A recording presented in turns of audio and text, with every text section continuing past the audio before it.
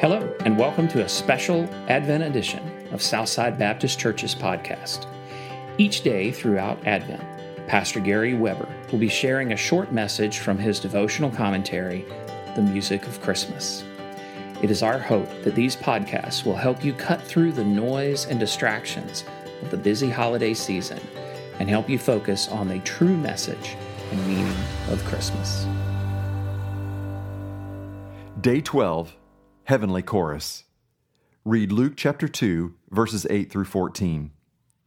And suddenly there was with the angel a multitude of heavenly hosts praising God.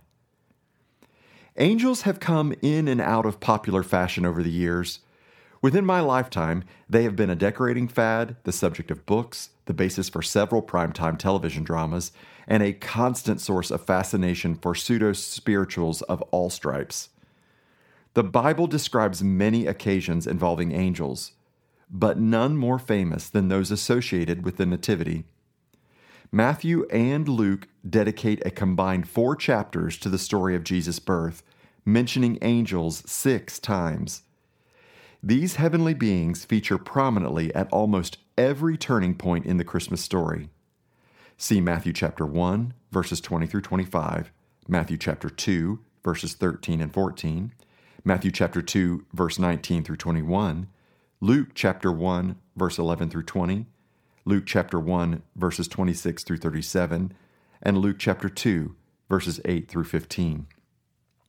While earthbound humans may find angels fascinating, and though they are mentioned frequently in both the Old and New Testaments, the Bible gives us little information about them.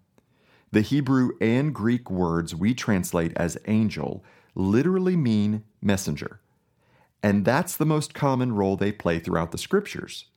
However, it's not the only role. In fact, the first angel mentioned in the Bible was given a flaming sword and charged with guarding the entrance to the Garden of Eden after its inhabitants had been evicted. On occasion, angels are the executioners of God's justice. During the Exodus, for example, God sent the death angel to Egypt to deliver the final plague. These fierce and even violent portraits of angels don't seem to fit on Christmas cards or throw pillows, but they're more biblically accurate. Why would the shepherds have been so frightened if a fat-winged baby playing a harp swooped over the fields that night? Angels are utilitarian in the Bible. They serve as guards, soldiers, messengers, and envoys. They carry out the will of God as His representatives.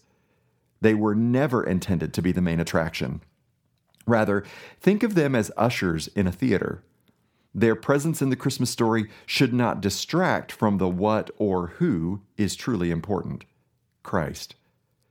The presence and involvement of angels only serves to highlight the significance of this event and should draw our attention forward to the message they came to proclaim. That message is consistent and clear in each appearance. God is sending His salvation in the form of a baby born in Bethlehem. As they arrived on the outskirts of Bethlehem, all of the angels waited in eager expectation.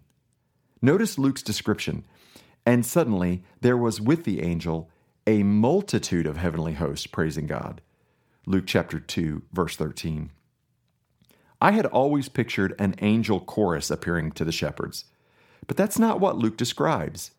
He used the word host, which implies more than angels appearing that night. So, who made up the heavenly host? In the book of Revelation, we read about magnificent creatures, elders, and saints who have gone before. The writer of Hebrews describes a similar scene when he says, "Therefore, since we are surrounded by so great a cloud of witnesses," Hebrews chapter 12, verse 1, I envision a mob of people waiting on a rope line for the possibility of a glimpse of a famous person or powerful world leader. Heaven came to a complete standstill, and every creature stopped in awe and wonder as God Himself took on flesh, stepped out of heaven, and onto earth. It is ironic that the events that drew the attention of all of heaven went almost entirely unnoticed on earth. The innkeeper and most of Bethlehem's inhabitants missed the very thing that brought heaven to a standstill. I think that is often still the case. Heaven notices what earth ignores. Maybe that is encouraging to you as you sense that the world is passing you by, but still have faith to believe that heaven sees you where you are. Perhaps it is convicting as you consider the pace of your life and how much you fail to see.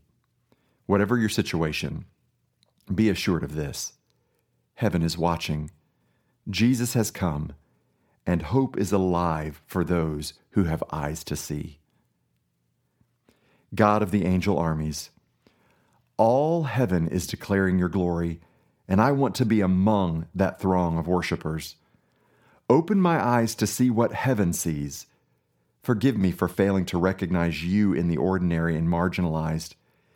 Keep me from being distracted by the very things you are sending to point me to you. I want to see Jesus and be filled with the same wonder and awe that brings heaven to its knees. Amen. Thanks for listening to today's podcast. If you find this podcast helpful, please take a moment to share it with others. If you would like to hear more messages from Pastor Gary or learn more about the ministry of Southside Baptist Church, please check out our website at www.ssbc.org. Grace and peace be with you.